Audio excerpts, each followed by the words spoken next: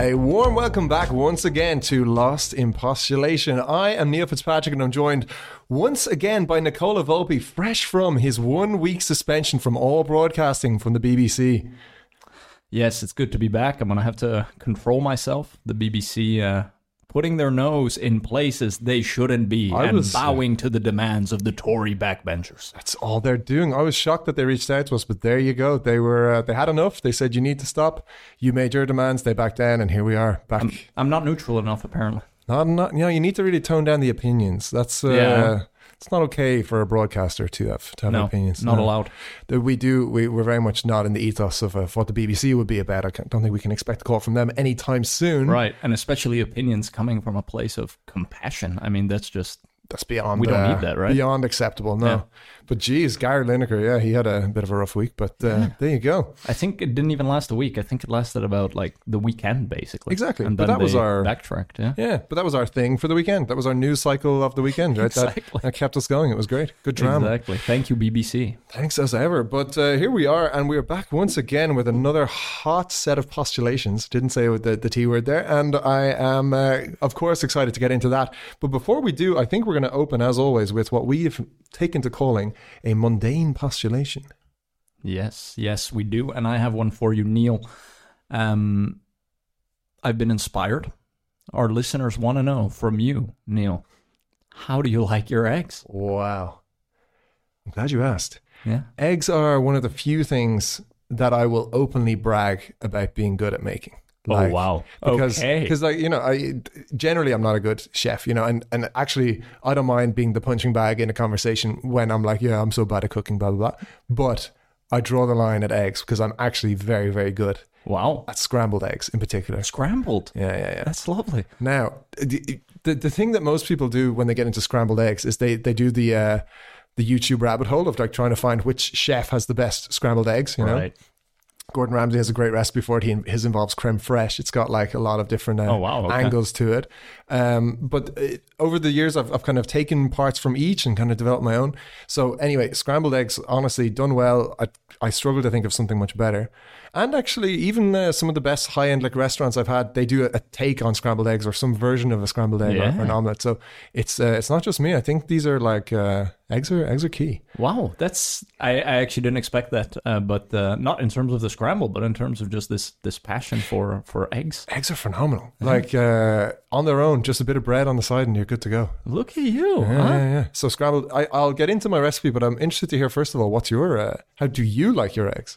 Well, the reason I ask is because last weekend, got up on a Sunday and we had some eggs in the fridge left over because I had made a carbonara, because that's about the extent of eggs. I'm not having many eggs, but when I do, left over. Yeah. And I was going to go with my regular sunny side up. Oh. Bit of salt, bit of pepper, not too cooked, throw it on the plate. Well, give me a second. Sorry. That's where this comes from. Yeah. And I was like, Maria, I'm going to make them sunny side up. And she said, no, let's do scrambled. I'm like, yes. And they were good, man. I forgot how good scrambled eggs are. Underrated. Underrated. Yeah. Because when you go out to brunch, you're not having scrambled eggs. You're doing Benedict. You're doing whatever. Yeah. Scrambled eggs, man, when they're not, at the end of like a hotel breakfast buffet, when you're having them then and there in your kitchen. Good stuff. Yeah. I think poached overrated by far. I mean, poached are part of this and overpriced. And they're part of this avocado toast brunch kind of scene, with a bit of salmon. Yeah. And like Florentine now. It's whatever. I'm like skipping all that altogether, and like it's way more effort for less enjoyment, actually. Like what you end up with a poached egg is like something that may or may not have worked. It may be too hard on the inside or it may not. Whereas scrambled, you just take all of that out of the equation, you follow the instructions that I follow anyway, and you end up with every single time absolutely perfect. It's then let's hear it. Okay, I'll go fast because I know we have a lot to get into for this episode, and I'll go even faster than I normally talk, which is maybe not that. Huh? I'll wrap it instead. No, but the main thing is 4 eggs. Let's say we'll get them into the pan, bit of butter in the pan. This is for 2 people or for 1? That could be one, actually. That would be like, because I'm doing like big pieces of bread and I'm going to spread these things all over. Loading this protein, combining it with the carb. Bit of cholesterol, you're good to go. Over the place. I love it. But this is like for a big weekend morning where it's going to set you up for the rest of the day. You might have success. Even more success than usual. But let's say 4 eggs in the pan, bit of butter in there too, right? Heat 5 out of 10 or 5 out of 9, let's say, and just keep stirring. Don't stop stirring. Sorry, I know that sounds like a lot of work, but it's going to be worth it, right? I can appreciate that. You're stirring, right? And you're constantly looking for any sticking at the bottom. And the minute you see any sticking, you just get that thing off there. Like, it needs to be a constantly flowing thing, right? Eventually, you'll start to see that it does something called it walks. And what this means, I picked this up from a different... Walks, W-A-L-K. Walk. Yeah, like the eggs walk. And by what, not run, because running is liquid, right? If they walk, what it means is if you were to push them, they'll kind of continue themselves a little bit on their journey. And you want them to still walk, because if they get like, and I'm going to reference now the worst case scenario, the hotel breakfast buffet scrambled eggs, which is just like a floppy piece of rubber almost, that's the last thing you want. You need them to still have that kind of walking, not running, but walking eggs, right? Then, and this is the only bit of fanciness. So soft, but not liquid. But even like a little bit liquidy, but still sticks to the spoon or whatever, that you're cooking with, right? Then, one fancy thing you can do is we have a bag of like Grana Padano cheese, like just pre-grated, ready to go. And don't add that cheese until the last minute. So like literally you're ready to serve, then you add the cheese, stir, and then go. Like don't let the cheese sit for the whole time. And you'll notice I haven't mentioned salt or pepper. That's because you only add them at the very end. So once the eggs are good to go, you just crank a few times of the salt and pepper and then onto the plate and you're gone. And trust me, you follow that, you're like absolutely golden. Wow. I think next... Scrambled eggs master himself. Absolutely. Next weekend, go for it. It is, you won't regret it. I had no clue that's where we were going to end up, but we got to get you, on the Today Show or something. I'm happy to. Making these. I'm happy to. Studio audience. Somebody needs to invite me because I've never had the chance up until now to prove myself. I'm going to try that, and I'm going to let you know. And listeners, let us know what your favorite way to have eggs is. For those of you listening on Spotify, that's now possible because we have a new polls feature coming in where we can interact with you, a Q&A feature. So what you will see when you're listening to a podcast in Spotify is at the bottom, kind of the place where when you're listening to a song, the lyrics start to pop up. If you click into that, you'll have a way to interact with us. We're going to start putting out more and more of these and continue building the community with it. It's a brave new world. Look where podcasts are going, and how smart of Spotify, because now here we are giving them a plug for free, right? Absolutely. Meanwhile, the other podcast platforms, they're left in the dust. We don't talk about them. We don't talk about them also because we're not very thrilled with one of the other big players at the moment because of a lack of analytic sharing. Yeah, we need our analytics. But we also need to be available on their platform, so we cannot call them out now. Indeed. Or else we have another potential BBC suspension scenario. We have too many enemies as it stands, I think. So let's let them go. So apologies to that podcast platform. Apologies to the BBC. But please, Spotify listeners, take advantage of that feature. We want to hear from you. This is really going to facilitate our communication. While you're there on any platform, rate or review. It really helps to grow the podcast, which continues to grow. Absolutely. What an exciting time to be podcasting. Like when you see the numbers come in and each episode does better than the last, it's like, damn, there's something's working at least. Something there, right? So last week's had 1 listener. This one might have 2. Maybe even 3. Exactly. After the eggs, I think we're gonna see on the analytics that it kind of tapers off after this minute. They're Indeed. Like, I got my eggs recipe, I'm out. Exactly. We may have lost a few vegans as well from the very start who just did not want to hear about eggs in any way, shape or form. But unfortunately, that is the way it goes. Yes, listeners. So there we are. We're going to take a quick break and then we're going to come back to discuss the Oscars in a different light.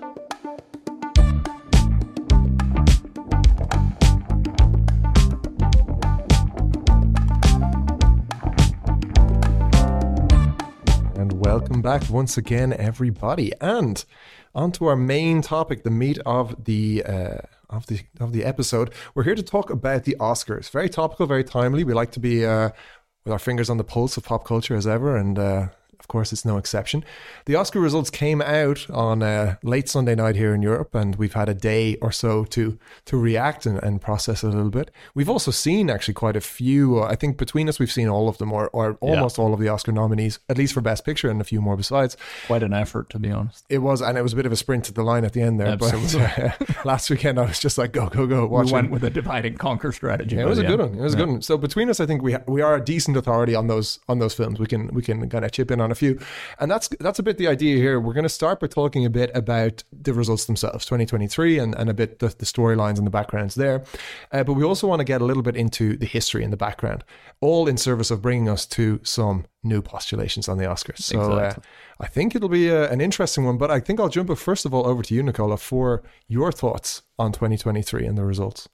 Well, I think by now everyone knows Everything Everywhere All at Once stole the show, as expected, as predicted in the lead up to it. I mean, they were tipped.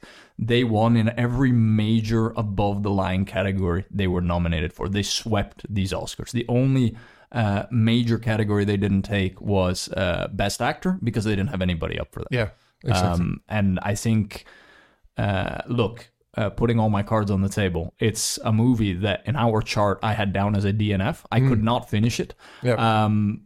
Didn't particularly play to my taste. That doesn't mean I think it's a bad movie or anything, but I think that says something, also about where we are with the Oscars, that a movie can get recognized, as Best Picture, and potentially rightfully so, and I don't even finish it. It is shocking, actually, to think, and you're not the only one. I've had a few people say to me, not that they, didn't love it, but they actually were like, it was insufferable. Like I had to stop it instantly. I tried twice. Yeah, and really twice. Yeah. Well, I watched, I think, about 40 minutes one day, and then I was like, I need to come back to this. Okay. And then I tried with another 20, but it was too late. It's unfortunate, because there is like a danger zone in the first 40 minutes where the movie takes some serious risks and goes in some very, very strange places and just hopes that you hang in there, kind of, Yeah. And I can imagine for many people, especially if you're not too into multiverse-esque stuff, of which there's been a lot recently between Marvel, but then also Rick and Morty and all these other shows. If that's new to you, as it was to, for example, Yura, my girlfriend, she was just dialing out within the first 40 minutes. She was like, am I supposed to be enjoying this or what? But it did. What is going on? Exactly, exactly. But it actually really did pick up, I felt, and nailed and stuck the landing, which to me is the main reason I love it as a film, because it's by far the most ambitious film I've seen in probably years, genuine, in terms of the creative ambition of it, and somehow miraculously manages to not mess that up and get lost in its own complicatedness. All of the leaps we have to make logically about the multiverse and all these different timelines and stuff, all of it actually logically makes sense, which is more than you can say even for Inception or for Tenet or those other big mind bendy films. So I just loved it. I thought it was all that besides amazingly acted, written, directed, all that. So I'm one of the kind of pro EEAO, whatever it is, everything ever all at once. I'm a pro. I'm happy they won, and I also think it's one of the best films on that list. So I'm I don't feel too wrong. It's certainly not like one of the previous years. Crash is the obvious one, where it's Moonlight. Yeah, where it's just a complete robbery and it's what happened. Yeah. That's not the case here. That said, it is also a bit boring when one film just kind of absolutely sweeps and just takes everything. But I'd love to. I will look. I'll give it another try. Also because I really respect risk taking in creative pursuits, and I think that's so. I'm not gonna sit here and hate on it because it was insufferable for me in those 40 minutes. You know what? I'll give it another try, and in particular because can we give a round of applause to my guy Data Ke Hui Kwan? I'm glad you pronounced his name. 51. That's insane. But that seems to be the theme of the Oscars this year. It's it's comeback stories. Yeah. And I think that's fantastic. And sometimes they do have a theme. Sometimes there is a part of our culture that seems to surface. And in previous years, it was with Parasite. It was how international film was taking its step into the light, Right. And now it's about comebacks, where it's actors who have been actors or actresses or whoever who have been cast aside by the industry do have a chance to come back, like Brendan Fraser, like Kay, who can come straight back in. Jamie Lee Curtis winning at 65, her first Oscar. Agree, amazing for her. with the strong asterisk that, okay, sorry, that was not an Oscar-winning performance by any stretch. And you didn't, like, it doesn't change in the rest of the film. That's how she is for the whole film. So that, to me, was a bit disastrous. Well, it's a bit also the classic Academy thing of, hey, you've had a great career. Here's your Lifetime Achievement Oscar. I understand they're doing that more and more. Like Leo, that was the situation, right? Could have won it for 4 other films, right? Could and should, right? And there's probably been multiple others. Even Anthony Hopkins, I think, was he had already won before, I think, but still, it was like it's kind of a recognition of his career. He was like quite an advanced age when he won it. But and I'm okay with that generally. But it's just like there were some other good nominees. Kerry Condon, who was nominated, given it to her. Yeah, I think she was probably the high point of that movie, actually, of Banshees of Inisherin. So I just thought. That's a shame, and also for her, like she'll be back, I'm sure. Like she'll have other nominations, but it was kind of her first big moment on. I thought she was great. Yeah, I think more to come. More to come. Yeah, she was particularly in a star-studded cast like that, where you've Colin Farrell, Brendan Gleeson to go up against, and you still hold your own and happen to star. Yeah, exactly. But that aside, I thought, broadly speaking, a decent set of awards. The only take I have on it is just that it's a bit surprising how the things that I respect everywhere all at once for were things like the music, costumes, editing, which it won nothing for, actually. Exactly. And the acting, that how it took awards for best actor, actress, supporting actress. Like, yes, but also I could have seen those going to Cate Blanchett, for example, from Tar. Right. Like, there were other great candidates on those fronts, whereas from an editing perspective, it's like the most cuts in any film ever, I think. It's just like it has some like serious world beating kind of stats behind it, and weirdly enough, that's where it wasn't recognized. But most of those below the line awards actually went to All Quiet on the Western Front. Indeed, yeah. And that I almost was about to text you on like Friday saying, "Im Westen nichts Neues." Oh, you've read the book, sir. You the original title. Indeed. But what I was going to say is, I actually was starting to think we were in for another upset, and I actually thought All Quiet was going to do the unthinkable and walk away with Best Picture. And I was going to say probably because of the Ukraine situation, that it was like a protest vote towards Russia, where they say a movie about how war is hell. Of course, it's timely. Of course, it's relevant to award it. Then again, I think the best film or the better film won in this scenario. Yeah. And while you say that, you mentioned Russia. Best documentary actually went to the Navalny documentary. Well, there you go. So the Academy, I guess, felt that they got a chance to make their point on that one, and highly recommend it. Actually, there's a scene in the middle where he's basically on speakerphone prank calling the FSB agents that purportedly tried to poison him, and trying to get as much info out of them as possible. And you're just sitting there, and you're not sure whether to cry or laugh. Like it's surreal, tragic, and tragic and comic at the same time. Right. But like he did manage to like talk a guy into giving him confidential information. Unbelievable. Right? So he couldn't get any of the muscle guys, right? He gets a scientist on the line, and the guy just lets everything sings like a canary. Unreal. Yeah, I need to watch it, actually. I've heard about that, but haven't actually seen it. Yeah. But so Everything Everywhere All at Once, we think it's not a huge surprise, and actually that was part of the narrative in the run up to these awards. Were there any other surprises from Sunday night? Look, I think Banshee's not getting much love. I really like that movie, and I know they campaigned very hard. I know Colin Farrell was all over the place in the months leading up to the film coming out, and he doesn't really like that side of Hollywood from my understanding. So I think he played nice on Sunday, gentlemen, but he was probably quite annoyed. I think so. Yeah. I think, and it's a shame in a way. It's one of those times, like many times before, where you always have to ask, what if? Like, if there was no Everything Everywhere, would this have just been an absolute sweep for Banshees? Like all the acting categories, everything, because they had nominees in everything, in every section, pretty much.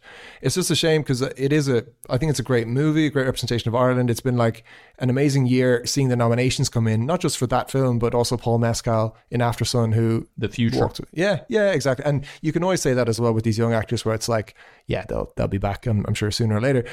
But still, I think it's a shame to have come away with basically nothing. Also, when Colleen Kuhn, The Quiet Girl, for short film was, or for international film, was not recognized either. Who took international? All Quiet Western. on the West Front. Yeah. Which, okay, fair enough. Of course, if anyone was going to take it, it should probably be that. But on Colleen Kuhn, it's just a lovely film. 90 minutes, easy watch, amazingly made, beautiful cinematography. It's in Irish all the way through, which for me was like a properly significant... Not Gaelic, Irish listeners. Yeah, please. Actually, that's a good hot tip for anyone. We do tend to call it Irish in Ireland, not Gaelic or anything like that. But yeah. So there you go. Jeez. There we go. 2023 Oscars. Yeah. And just one last shout out about these 2023 Oscars to my guys, Spike Lee and Denzel Washington, who instead of attending the Oscars went to a Los Angeles Lakers game. And probably had a better time, to be fair. Certainly. Absolutely. They know what they like, and they do not like Driving Miss Daisy or Green Book, that's for sure. Well, neither. No, yeah. Equally. Respect to Spike. Truly one of the most unsung heroes of the industry, in my opinion. Absolutely. And he's kind of burned his bridges a little bit, it seems, by some of his comments over the last few years. So maybe we won't be seeing much of him in the limelight these days. But then again, what a guy. We love him. Could be an opportunity to become a pundit on the BBC. Or in Lost in Postulation, for that matter. Spike, not if you're listening, but when you're tuning in a couple of days, just have your people reach out to ours. It's at impostulation at twitter.com. Don't hesitate. Spike Lee, ladies and gentlemen. Any final takeaways on this year's Oscars from you? None on we have a lot to talk about with regard to the Oscars generally. So I don't have too much more on this year's. I mean, it's interesting that this was a year where if you bet money on all the favorites, you would have made money. Right. For the past few years, actually, for the last few years, you would have lost money every year by doing that. There's been an upset in some categories every year, right? And particularly Best Picture over the last few years. So in that sense, a bit of a boring Oscars. But what I did see is that the viewership was up versus last year. So it seems like they're not going the way of the dodo just yet. Right. But that's all I have. Well, there you go. There you go. And no slaps to be thrown this year either. So, sadly, what we were thinking for this episode is we became quite curious in the lead up to the Oscars about, what's actually all of this coming from, right? Because what we started to notice, what started to become abundantly clear is that the Oscars are actually a lot more about business and politics than about the actual craft, right? 100%.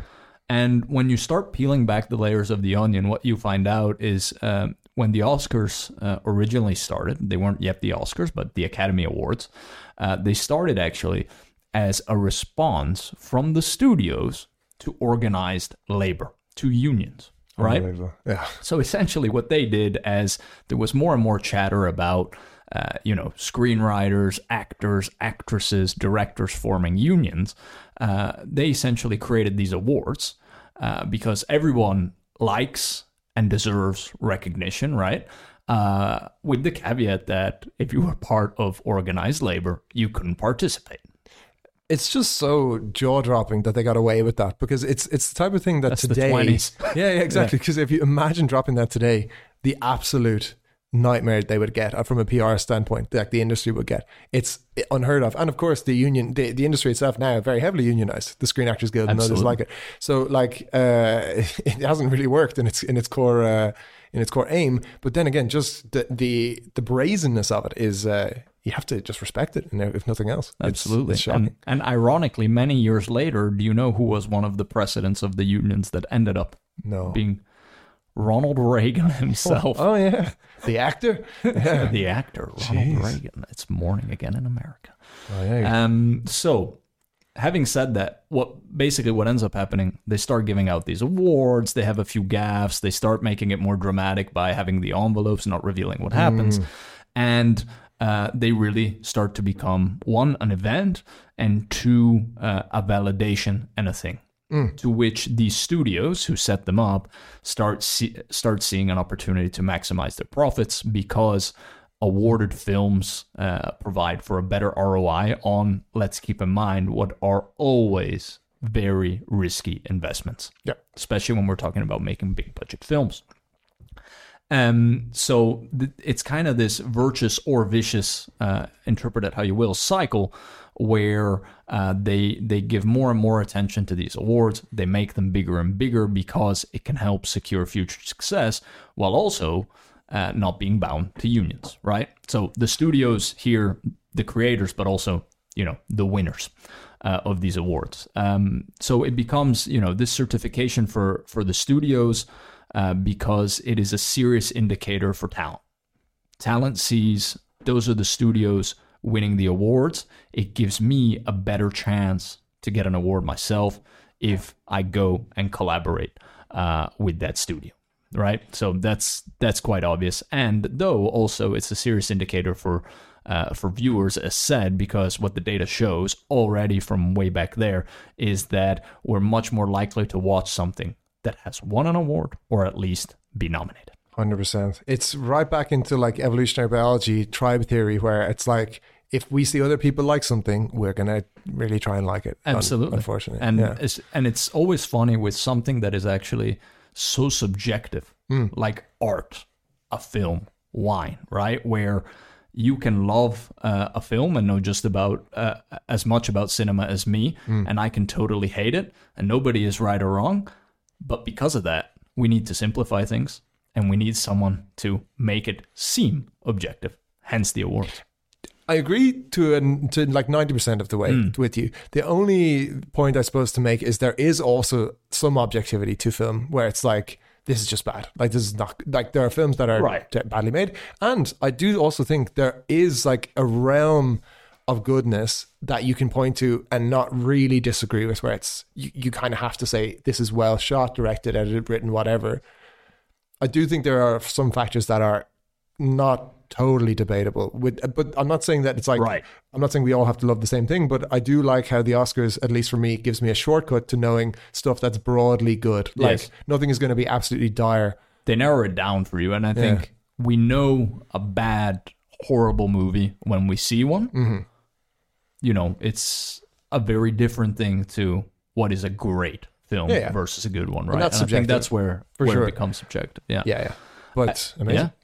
Yeah, so basically, let's just dive into some of this data, because then you'll see what ends up happening from the 80s and 90s onwards. So an actor can have more than a 20% boost on average for their next pay package if they take home a golden statuette or have been nominated for one. Is that recent or historical? Like, that's historical. Yeah, because I feel like it's probably now it's even more, way more. Yeah, absolutely. I feel like, for example, Paul Mescal, right, relatively unknown Irish actor who now has taken away a Best Actor nomination. He can just name his price, I think, from here. I think so. He can pick his project and just say, "I'll do it for this much." And him and Austin Butler are going to be able to do that for the next 25 years. Exactly. It's like in many ways, the lottery. It's like a golden ticket. This thing. Yeah. So 20% to me is like undercalling it dramatically. Probably. Well, and any increase stays with you. Oh yeah. Right. Also, it's relentlessly cumulative, as Jim McVitie would say. It is until it isn't, though, because look at Brendan Fraser, look at Kay, who until you're out. Yeah, exactly. Suddenly the industry just says, "Yeah, we don't like you anymore," and then forget about that paycheck. Like The Mummy, let's say. I don't think he was getting the Mummy style paychecks for the last 10, 15 years. No, and also not for The Whale. I mean, it's an A24 production, right? Like, He may never see those numbers again, in fact. Although he has been very vocal, just to jump back to the present day, he has said that he's well up for doing another Mummy movie. So let's see. But let's see. Yeah. And a more than 200% earnings boost for just nominated films. I love that. I think that's more reasonable. Like, you're basically tripling your was it revenue or profits here? Sorry. Earnings, profits, right? Yeah, not at all bottom surprised. Line. It's just with great power comes great responsibility, though, and like, look what you can do to somebody's life, to like the producer's life, if they end up getting nominated on a whim. It seems almost it's crazy. It's life-changing stuff to hear. So in light of that, what ends up happening if you're running a studio, it starts to become all about campaigning. Yeah, and that becomes more prevalent than critiquing. It's like in a lot of political elections, it's not so much about the substance of your policy proposals, it's about your powers of persuasion. Unbelievable. This part is so great to me. Like that's the part that I don't have an image in my mind of what it is really, like this campaigning as such. I know that they go on talk shows and the actors show up and stuff. That's part of it. But I'm sure there's a lot of other, behind closed doors campaigning. Yeah. Do you have any like insight into what that is? Or? Well, there's a lot about parties, glad handing, returning favors. Some of the most classic examples are the monster of a man, Harry Weinstein, for Miramax in the 90s, where you saw Shakespeare in Love win an Oscar, which it definitely shouldn't have. And what they put that down to in the industry is that it was so much down to the campaigning. I mean, it beat Life is Beautiful and Saving Private Ryan, which it had no business in doing. But basically what they did, it was they made a movie, they produced it, it came out, and in the meantime, between when it came out and when that Oscars nomination list came out, and then when it was Oscars night, they did everything they possibly could, ad buys, influencing the voters. And I think a big part of it is a lot of the voters are just like, hit me with it. They're not coming in with any principle of, I'm going to vote for a movie that's like this or that. So it feeds the beast in a way. It is eerily reminiscent of the FIFA stuff with the World Cup, right? It's that kind of level we're talking here. I mean, you don't want to call it outright corruption, but then again, it's like favors for favors, right? It feels a little bit icky, to be honest. Yeah. So, I mean, on the other hand, we should be happy that, the nominees are usually still good movies, right? But then it's an absolute, it's sausage making from there. It's open season. Yeah. Although, like, if I was to compare what parts of this whole world I have problems with, the campaigning part is only my second least favorite part of it. My number one least favorite part is the part that comes before that, which is the actual conceptual Oscar bait process. Right. When I imagine some production company or group or studio or whatever sits in a room and goes, I'll tell you what's really going to give us the Oscar: war movies. Or the creative process starts to be funneled down the tube of what's going to get us an Oscar here. And to punch a little bit my new favorite punching bag, The Fabelmans is exactly that type of movie where I honestly, it winds me up. I'm getting annoyed just talking about it. That. The frickin' Fabelmans, where every scene you're like, you can just see Spielberg formulaic in his head being like, oh, I'm so getting an Oscar for this. Like, it's all just like pure, isn't this so emotional? Isn't this so moving, guys? Aren't you feeling really sad now? Oh, isn't it sad how I got bullied in school? Like, poor Stephen. I mean, I don't feel any sympathy for Stephen. He's doing fine, okay? Like, I'm sure he did have a difficult childhood. Yeah, it's sad if your parents divorced, but like, okay, don't make a movie about it and then expect an Oscar for it, because no, it is a terrible movie. Sorry, I hated it. But didn't mean to dump on the Fabelmans too hard there. But the point was more that movie and many more like it are guilty of not so much the campaigning part, which I can take or leave, but also just from the word go, basically, from the start, they seem interested only in making a film that's more likely to be voted for various Oscars, right, which I really have a problem with. And that isn't necessarily always good for creativity. Sometimes it is when you gauge the polls that they want something different at the Oscars, as I think it was this year, probably. 100%. But on the other side of the coin, it actually reminds me of season 5 of The Wire, where journalism becomes all about what's going to win us a Pulitzer. And, not 100%. So much around following the beat and reporting and necessarily, the tricky investigative part of it. So, yeah. It's unfortunate, but I get the economics of it. And, okay, that's the driver. Yeah, and would I rather have an Oscar baity movie like The Fabelmans or another sequel to a Marvel franchise? Both are relatively low-risk investments. I think I would rather have The Fabelmans there because, like, the last thing I need is just another sequel, basically, to things that are going to make money but just aren't going to be interesting at all. But neither are great, really. Yeah. And so that's a bit, diving back into the history and seeing what it is, then the natural next place to go is how often do they actually get it right? And the litmus test for this, for me, is looking back at previous Oscars nominations lists, talking about Best Picture here, and seeing which ones are we still talking about today and which ones that maybe won that just aren't on our radar at all. Yeah, I mean, there are some incredibly egregious examples who won Best Picture. I'm looking forward to getting into them because it genuinely beggars belief, some of these. But do you have one in particular that you want to throw out? The classic one is like, not that it's bad actually, but just that it had zero impact on us, which was The Artist, really. That the Artist. I knew you were going to go. 2011. Yeah. So The Artist, like, was an amazing concept at the time, and people flocked to it. Actually, it in the list of like lowest grossing Best Picture winners, it's actually relatively low down. Like it did pretty well at the box office, but it seems like everyone just like got collective amnesia about that film, and it never ever comes up in any conversation. I've never met a person who said, "Oh, do you know what my favorite film is? The Artist." Like, it seems to, even people who saw it and liked it forgot about it instantly. Yeah. And it won Best Picture, and then everyone patted themselves on the back for giving Best Picture to a silent movie, and then straight on to, and again, it was up against movies like Moneyball, which we still talk about all the time. I think Aaron Sorkin's script. I mentioned it even proactively in the Everest episode. He gets on base. Exactly. So like, that is a movie that has had an impact, and of course, no, it didn't win Best Picture, but geez, The Artist, like, so bad. Yeah. But what I've done now is I've jumped straight to a more recent example, and there's plenty from history too. But are there any that you in particular wanted to call out? Well, while we're there, in the recent past, I think we can already evaluate 2009. The Hurt Locker beat out Inglourious Basterds. That's Quentin Tarantino's masterpiece. That's a head scratcher, that one, especially for this podcast. The only thing you can say positively though about The Hurt Locker is that it was the first female winner, first female director to win Best Picture, right? Catherine Bigelow, right? So, but did she win Best Director? No, I don't think so. Okay, it was. I'd have to actually double check. Yeah, we'd have to check. I'm saying it with some certainty, but maybe we should double check. But in any case, what we can say for sure is she was the director who won Best Picture for The Hurt Locker, right? And Inglourious Basterds, we've talked about. I love it, absolutely. You do too. Absolutely. We think gets better every watch. It does.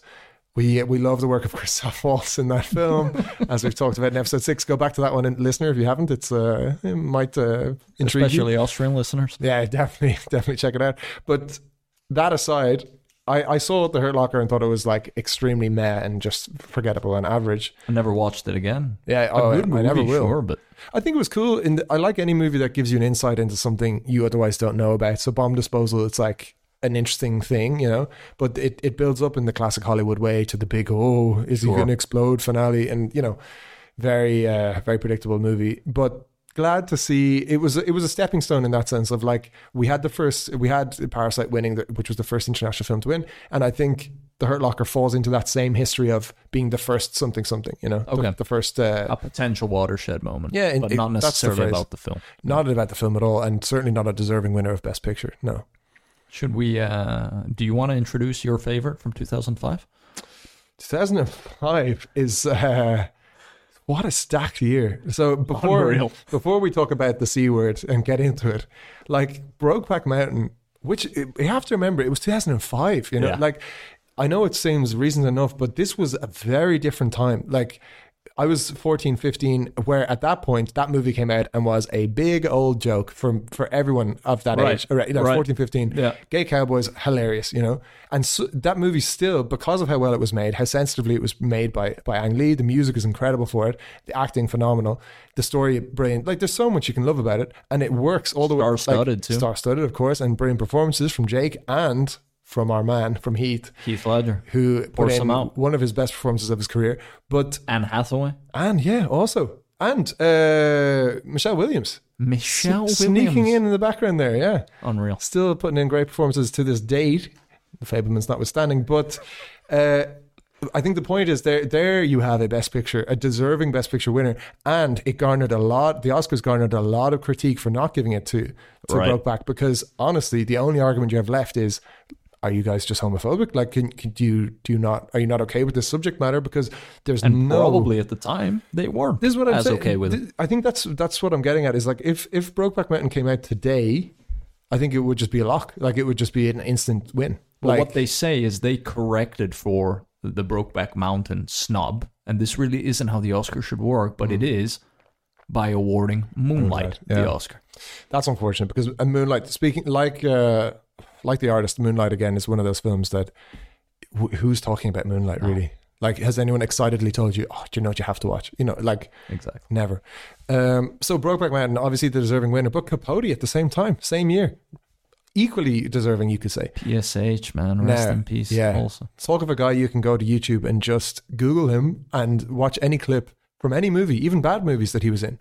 Harvey Wilson's War, I think he was in, or like he's done these like bit parts where he just smashes it. Like he never misses. Basically, even in Talented Mr. Ripley, he was just this absolute dick of a guy, and it was fantastic. I think if you go way back, he was in Scent of a Woman. Yeah, he was one of the kids in this. I mean, Philip Seymour Hoffman, I think we lost what could have been the best actor of his generation. Yeah, it is just taken way too soon. I probably get had goosebumps. Yeah, he had 40 more years of films in him potentially, or something along those lines, right? 30, let's say. I mean, so talented. My God, yeah, and even in the kind of action movies, Mission Impossible 3, he does an unbelievable job. He's just like everything he's in, he's absolutely smashed it. So there you go, another person who could have carried his movie to Best Picture success were it not for Crash. Just what happened? Like what? Unbelievable. Did the world ever get to the bottom of like what happened? How did this happen? How did this film win? I think it was from a thematic perspective that it won, because it touched a bit at a time when Hollywood wasn't getting as much into it on race relations. But it didn't do a very good job of that either. I think there's plenty of films even before that did a much better job. I mean, give Spike 4 Oscars before you do that, right? No, but watched it once, never went back. I mean, Ludacris is in it. Yeah, he's not an actor. I mean, I love Ludacris, but he's not an actor. Yeah, it's a horrific movie, and it's so bad that I can't even say why it's bad in a way, because I watched it once, hated it, and have kind of deleted it from my memory since. But I'm still confident enough to say that it's an absolutely dreadful film. All I can really remember about it is that the film spends 2 hours just saying racism is bad, and then shows you that 10 different ways, and then goes, isn't that sad? And then in the end, the white guy saves the day, and it's all good. Like it's very quite bad as films go. And the fact that it won Best Picture is just it beggars belief, honestly. But here we are. So I think your question was, do they get it right? The answer is no. They honestly often don't. And I think that's okay once you accept that, because to me, where the Oscars are more handy and more interesting to me is the nominees list, actually. That even just to look at the nominated films for Best Picture, you can be pretty sure that if you go to see one of those, you're not gonna feel like it was a wasted evening or a wasted trip to the cinema or whatever. And that's probably where I most highly value the Oscars, actually. When it comes to the winners and losers, I'm like, well, whatever, you guys pick whatever, but I'm happy. Yeah, we give it a lot less importance, I think, for example, than when I was a kid. I was genuinely like, that one won the Oscar. Oh my God, right? Whereas now it's kind of like, give me the nominees list, I'm going to watch them, and I'm not really going to watch a show. No, I never have. I've never watched them live, never probably will. Like, I Googled the results after, and I'm happy with that. Yeah. And, having said that, I'm just going to throw in one last one of these out there, because or else the listeners will come for us. 1990. Kevin Costner's Dances with Wolves beats Goodfellas. Goodfellas, Neil. How's that possible? Goodfellas. Didn't Joe Pesci win Best Supporting Actor for No, am I confusing? Did he win it for that or Casino? Well, anyways, it didn't win Best Picture. That's just outrageous, though. Yeah, and I wish I had seen Dances with Wolves so I could give a proper informed take on this. But it's not a bad movie. Yeah, I'm sure. Goodfellas is iconic. Yeah, I rewatch it every year, basically. Something about there must be something political here, or making a stance against organized crime, or something. Like, there must be something more to this than just pure merit. It was the like in Sopranos, the Italian American Anti-Defamation League that stepped in. Absolutely, Tony wouldn't have stood for that. I'll tell you. No, definitely not. Absolutely. So we've talked there. Now, when we talk about what are your favorite films, what are great films, etc. We often. The implicit assumption is that truly great films age well, right? Like a great wine, if you will. I'm not really a wine drinker, but that's what you hear. You understand that's I understand that's what you always hear. That was a great year for wine, right? A vintage. But you don't hear that in the year it happens, right? Because it's too soon. Yeah, it's too soon. So here's my postulation, and here's my proposal to you. What if we awarded the Oscars for Best Picture for a given year with a 5 or even 10-year delay? Would the winners be different? Would campaigning be less or more important? And would some things that won previously maybe not even get nominated? It's a phenomenal question, actually. And it's funny how I can already see I can say exactly why it would never work. Unfortunately, sadly, is that it's too smart an idea. This is too clever. Like, your idea requires too much intelligent people to be involved in the Oscars for that to work. Because just think about it. And it's probably not as lucrative. Oh yeah, exactly. Zero. Like, it's too logical. It's too sensible for the Oscars to do it because there's not enough money behind it. That isn't going to, pay for somebody's next house in the Hollywood Hills. So it's not going to work, right? It's an amazing idea, I think. The only downside, I suppose, is that the films that stay relevant are sometimes because they're very, very good, and sometimes because they kind of tap into some kind of meme potential or some aspect of pop culture that it just happens to align with. A bit like how we talked about in the One Hit Wonders episode. Sometimes things last not because they're particularly great, just because they come along at a time when we're interested in that particular thing. So I think the only issue is, if we were to say award for 10 years ago, so we'd be back in whatever it is, I don't have the list in front of me, but if we were to look at the 2013 Oscars and then pick the winner, it's likely, I see you're going to potentially pull them up. Let's see. Let's do it. Yeah, but it's likely, my postulation there is that the films that we think about and say, oh, that one really lasted the test of time, it isn't necessarily because it's just great or enjoyable. It may just be because it's more relevant now than it was then, if you know what I mean. Yeah, I do know what you mean. I'm going to bring these up here now, and you're going to award Best Picture. Okay, let's do it. So here are your nominees. I'm not going to say who won, but I think you know who won. Amour, Beasts of the Southern Wild, Django Unchained, Les Miserables, Life of Pi, Lincoln, Silver Linings Playbook, Zero Dark 30, and Argo.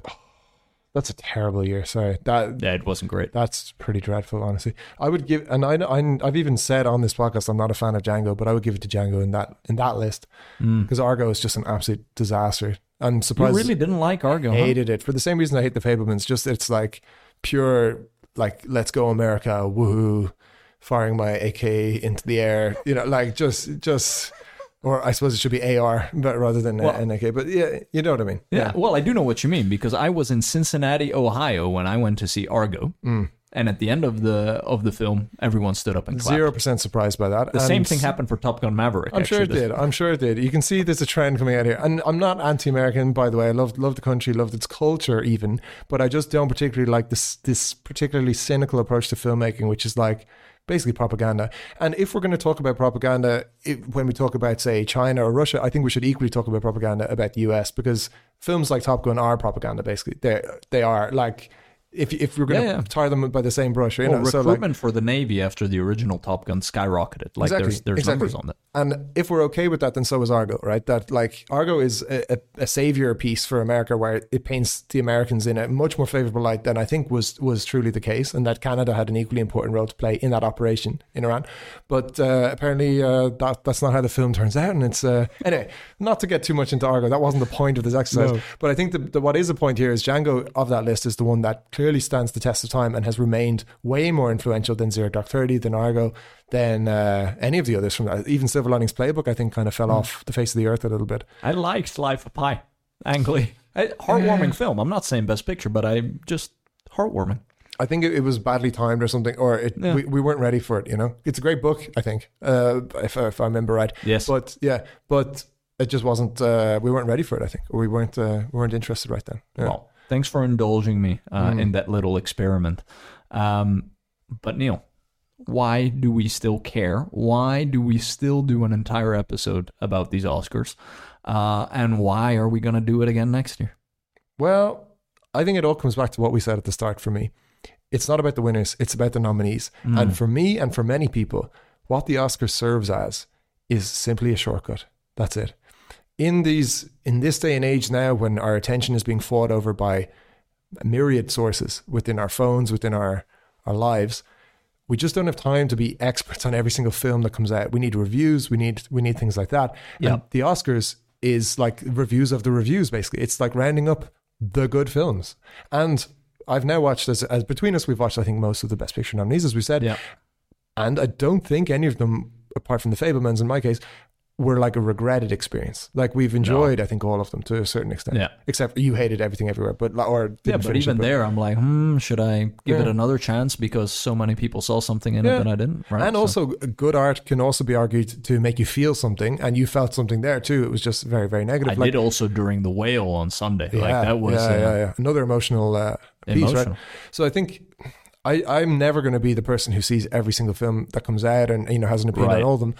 When I do go to watch a film, I want it to be something good, and for that reason, I really appreciate the Oscars because it gives me a chance to just narrow down the field, pick something that I know is going to be reasonably good, and also important, become part of the conversation about these films.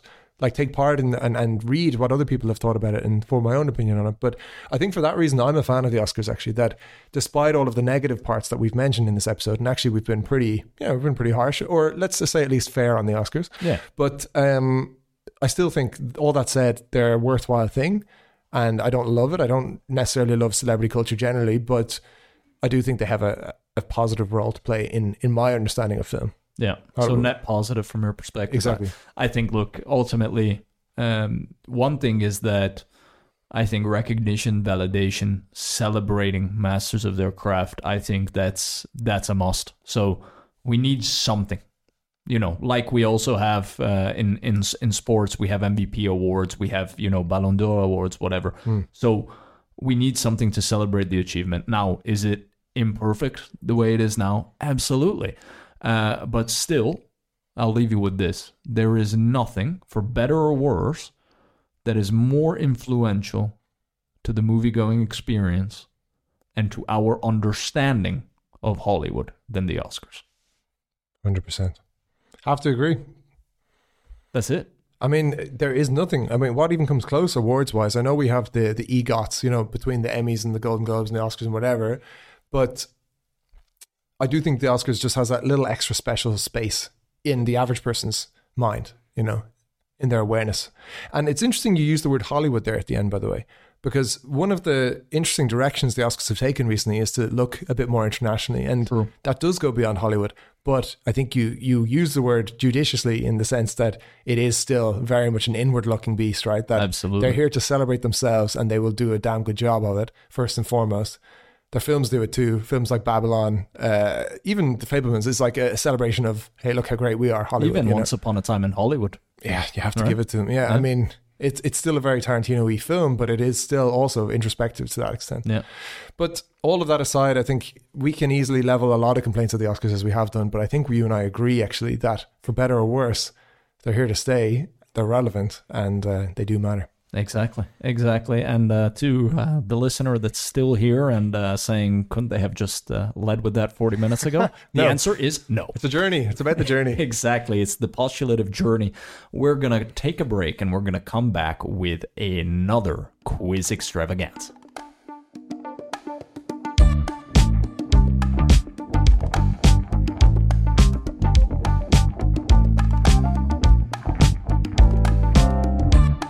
Welcome back, listeners. Here we are, and we are going to end this episode with our first ever head-to-head quiz showdown. This will be a duel where we will both attempt to answer each other's questions and hopefully not get embarrassed. I like this new format. Previous quizzes have led to my utter embarrassment, so I like how we get to share the load here. This is good. I like this. And did you come prepared?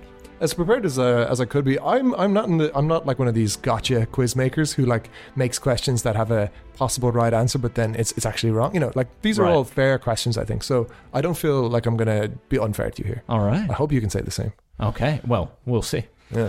Do you want to lead with the first question of this Oscars quiz extravaganza? Yeah, I think so. The first one is a numbers question. So what is the record for the most Academy Awards won by a single movie? And I'm asking for the number here, and it's multiple choice, so you get a shot here. Is it A, 11, B, 14, C, 17, or D, 21? It is A11, Lord of the Rings, The Return of the King. Now, interesting. I wasn't asking for any movies. Great that you mentioned that one. But there's actually two others. And those are Ben-Hur and Titanic. Yeah. Funny enough. So that was my question one. Correct answer for you, sir. Okay. So give yourself a point. There it is. First point down. Now, Neil, to match me. Italy is the country with the most wins for Best International Foreign Film Feature with 14. Which country can lay claim to second place with 12? Now you have multiple choice. Okay. A, Spain. B, France. C, Germany. Or D, South Korea. Oh, was it wins or nominations, by the way? This is wins. Ooh. Italy with 14 and in second place with 12. I think it's got to be France. Is that your final answer? Yeah. You lock it in? Lock it in. France with 12 is correct. 1-1. Yes. Had me going with South Korea there for a sec. I was a little bit worried. But and you got, no matter what, you'll have 1 out of 5 right. That's a passing grade in Ireland. No, not quite. Not quite. 40 is the passing grade. Okay. So once I hit 2, then we're talking. All right. Well, let's jump straight into question 2 for you, sir. And it's a follow-up from the previous question. So we talked about Ben-Hur, Return of the King, and Titanic. So interestingly, all of those films did win 11 Academy Awards, as you correctly identified.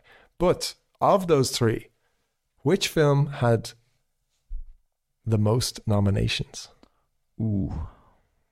Well, you would think it's the newer ones because there's more and more categories. So that would rule out Ben-Hur, because I would say Lord of the Rings and Titanic are like at a 5-year interval. I want to say like Titanic was really, really a milestone, and that was nominated the most times. That is correct, sir. Oh. Now, it is an interesting one. They're very close. So Titanic was 14, Ben-Hur was 12, and Return of the King has the notable achievement of winning every award it was nominated. 11 from 11. 11 clean from sweep. 11. Clean sweep. They literally couldn't have done better if they tried. It's unreal. Now, what is interesting, as I was making this, was like, which is the more successful film there? Is Titanic or Lord of the Rings, right? Would you rather be nominated for 14 and win 11, or be nominated for 11 and win 11? That is the question. Now, that is not a quiz question, and we'll move on, but it is just an interesting reflection nonetheless. Wow, that's unbelievable. I wonder if we'll ever get there again. I doubt it. Yeah. Well, 2-1, but you have your second question coming up. Sure do. You ready? Think so. This is not multiple choice. Damn. Name me 3 actresses that have won Best Supporting Actress, not including this year's winner, Jamie Lee Curtis. All right. All time. You have the full list there, yeah? Yeah, I have an extensive list, and then if we need to check, we need to check. But I think I have all the ones that you would know. Now, it's one of those situations where, because there's so many answers, your mind just goes completely blank. Best Supporting Actress. Not including Jamie Lee Curtis. That would have been a nice freebie. I feel that Judi Dench has won it.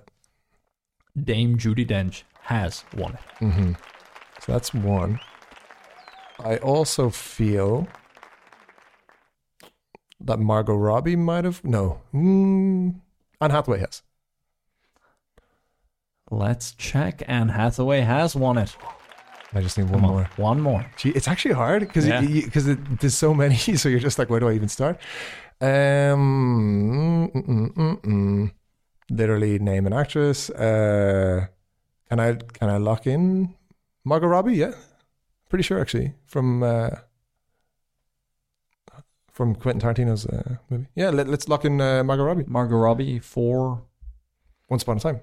No, I don't have Margot Robbie. What? I don't have Margot Robbie on the list. We can run a quick check with our friends you might be at right. the Academy here. I may have a black hole in my mind where... I think she's certainly been nominated, but Margot Robbie has never won an Oscar for Best Supporting Actress. She's received 2 Academy Award nominations. Yeah. One for Best Actress in I, Tonya, and another for Best Supporting Actress in Bombshell. But nothing for a Quentin Tarantino. Oh my God, sorry. That's, wow, really showing my ignorance there. Wow. Jeez. But you did well. You got 2. You know what? I think you deserve half a point. That's a passing grade in Ireland, Should we give you half a point? I think, I'll take a half. Yeah. I think that's more than fair. plus a half. Do you want to know some of the other options? These are the type that I'll be kicking myself. Yeah. That you would know: Maggie Smith, Whoopi Goldberg, Penelope Cruz, Renee Zellweger, Kate Blanchett, Catherine Zeta-Jones, Jennifer Connelly, Angelina Jolie, Meryl Streep. You see, I didn't want to say the big names like Meryl or Kate because I was like, maybe they actually haven't, you know? Right, they jump straight I wanted to go for supporting, but then it's actually very hard. Jeez, but good question all the same. Yeah. The Oscars seem to really be a pay your dues thing, to where they start you off with supporting and then lead. Yeah, you rarely win lead. As in, like, to win lead, you need to have almost won supporting, it feels like. Exactly. With a few exceptions, as we've seen. Exactly. But in any case, on to your question 3, which is all to do with grossing films, how much they've made. Which of these Best Picture winners was the lowest grossing film? So, here we go. 4 options. Is it Birdman, Spotlight, Crash, or The Hurt Locker? Ooh. Lowest grossing. Bias would say the older ones are higher grossing. Oh, these are adjusted, by the way. So these are not like-for-like numbers. These are in today's money. Okay. So all of these are adjusted for the same amount. Yeah. I guess that's fair. Yeah. My favorite film, for what it's worth, from those is Spotlight. I'm going to say the lowest grossing was Birdman. Michael Keaton. You're not also with Michael Keaton. Love the film. Probably my favorite from this list, but no. Actually, that one was the second lowest of that list. Was Spotlight the lowest? No. Hurt Locker. Hurt Locker by a mile was the lowest. Lower than Crash. Get out of town. Hurt Locker seems to have like turned people away at the door because they made 17 million in total. And even the others on this list, Birdman 45 million, Spotlight 47 million, Crash 69 million. So, like, Hurt Locker was truly the worst of the worst when it came to grossing Best Picture winners. Wow. And, I mean... 17 million? 17. And it wasn't a small independent film either. Wow. It didn't break the top 5 or even the top 10, I think, in its opening weekend for films. It was truly ignored. Maybe things like that didn't help it were things like it being called The Hurt Locker, which might have turned a lot of people off. You know, and also it doesn't tell you anything about what the film really is. But in any case, geez, so you have missed that question, unfortunately. Wow. Yeah. So it's 2 to 1.5. Nice. So you have a chance now with this third question to take the lead in the duel, Neil. Love this. In 1998, James Cameron's Titanic won Best Picture. Which plucky upstart debut screenplay took home 2 Oscars on that same night? One for Best Screenplay and the other for Best Supporting Actor. Now, I don't just leave you with that. Here is a tagline of the film. Okay. Wildly charismatic, impossibly brilliant, totally rebellious. For the first 20 years of his life, blank had called the shots. Now, he's about to meet his match. Let me know if you need repetition of the first part. Because there's some clues in there. 1998. One Best Screenplay. Best Screenplay and Best Supporting Actor. And Best Supporting, yeah. Plucky upstart debut screenplay. I'm sure I know it, but I'm really... And really struggling. The blank... Yeah, is the name of the character. Is actually, in the title of the film. I have said a lot. Supporting Actor. But not others. No other awards. Debut screenplay, 1998. Best Screenplay and Best Supporting Actor. It's tough. One of my favorite films. Can you give me the hint one more time? The kind of tagline for the movie? The tagline? Yeah. Wildly charismatic, impossibly brilliant, totally rebellious. For the first 20 years of his life, blank has called the shots. Now he's about to meet his match.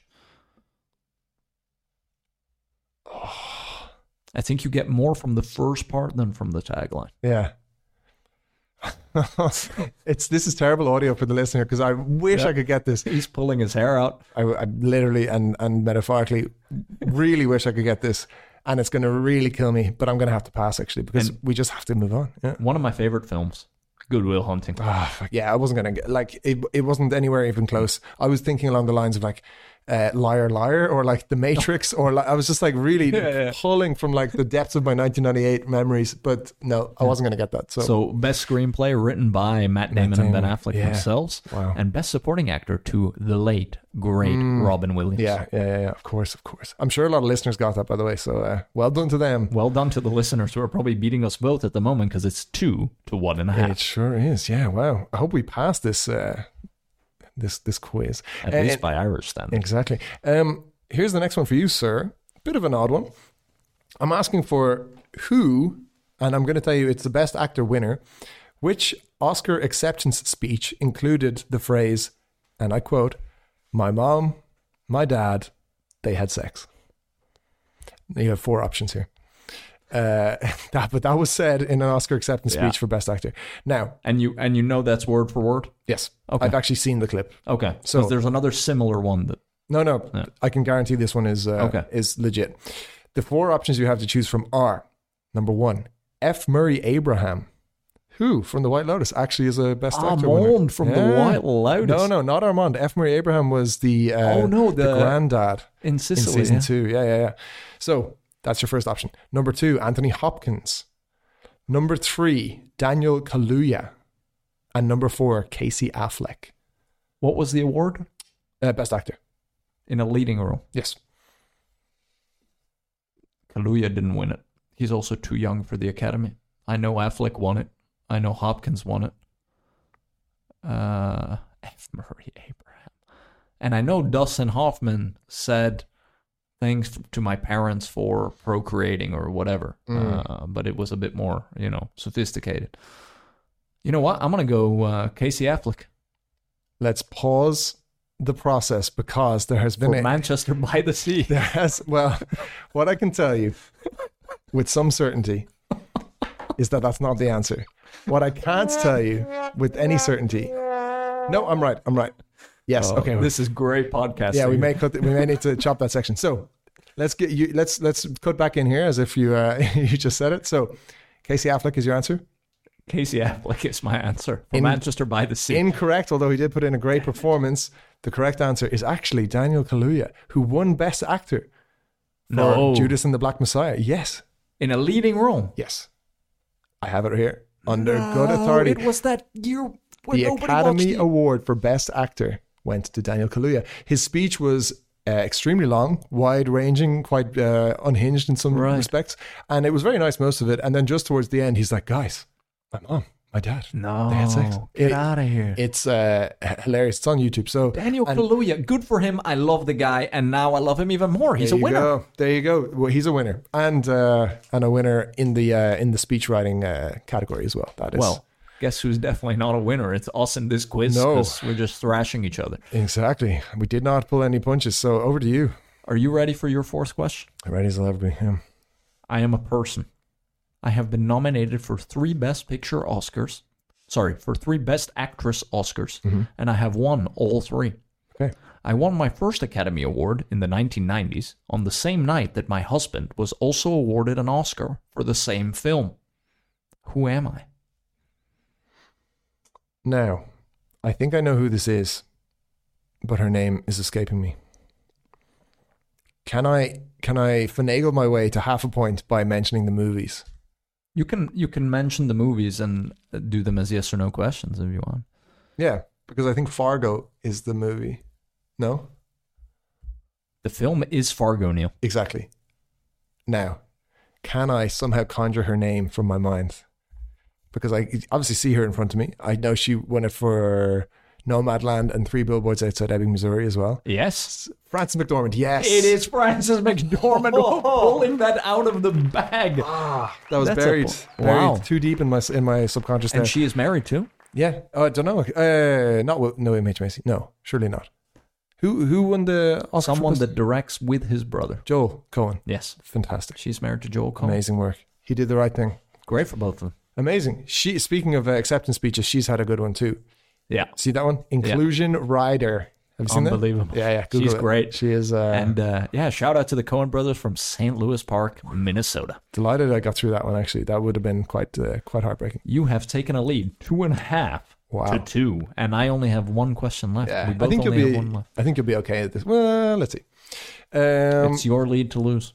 Which of these is the only movie in this list to win both Best Actress and Best Supporting Actress? So there's been a few movies who've done that in history, but this list I'm going to read you, only one of them has done it. Now, Everything Everywhere All at Once has just done that, by the way. Right. So I've dug a little bit into the other films that have done that. Oh, that's a great show. So here we go. Number 1, Shakespeare in Love. Gwyneth. Indeed. Number 2, The Fighter. Christian Bale. What were the 2 awards? Best Actress and Best Supporting Actress. So the 2 female categories for acting. Number 3, $1 Million Baby. And speaking of 3 billboards, number 4, 3 billboards outside Ebbing, Missouri. Look, I mean, what was the first one? First was Shakespeare in Love. I can only remember Gwyneth from Shakespeare in Love. From The Fighter, I'm quite certain Laura Dern won it for Best Supporting, and I want to say maybe Amy Adams won it for Best Actress. If I would get that right, that would be a great shout. Certainly they were both nominated. I don't think Amy Adams has ever won an Oscar, so I'm going to take that one out. And then short-term memory loss here. $1 Million Baby next. Hilary Swank. Indeed. I know that, but don't remember anybody else. And then 3 billboards, the last one. Look, Frances McDormand, but I don't remember anybody else. Process of Elimination, Coin Toss.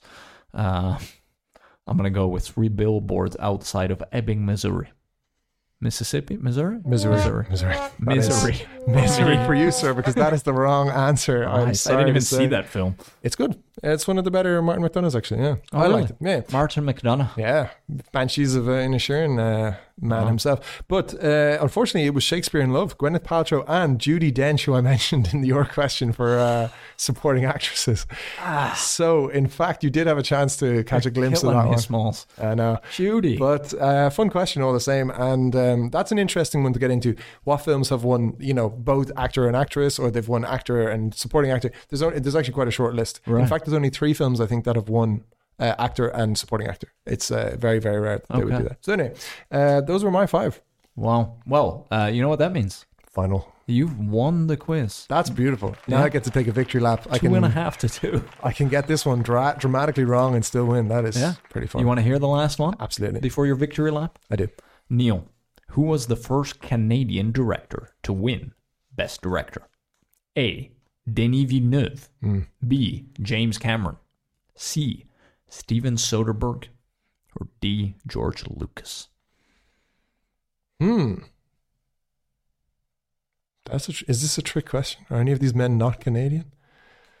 I mean, that would be so like you. Take it easy. You won the quiz, huh? Yeah, exactly. Don't hit a man while he's down. Let's go with Mr. Lucas. Mr. Lucas is American. You see, he was not the first Canadian director to win Best Director. This is why I said, is this a trick question? Steven Soderbergh is also American. Oh, cool. That would have been my second. There are 2 Canadians in this list. Denis Villeneuve, who I assume is Quebecois, and Jim Cameron. Who was the first? Who was the first to win Best Director. And it was quite late. It was 1998 for Titanic. Yeah, jeez. And he's still making films. Did Villeneuve got it for Dune, or am I misremembering? He didn't win. Ouch. Okay. Yeah, I just threw him in because he was Canadian. Good question, all the same. I love these trick questions. How about that? Yeah, well, 2.5 to 2. It's Congratulations. It was close, if nothing else, yeah. And that was the Oscars for this year. We will be back next week, listeners. In the meantime, you can follow us on Twitter. That's @Impostulation. Email us, lostimpostulation@gmail.com. And take the polls for all of you listening on Spotify. Talk to you next time.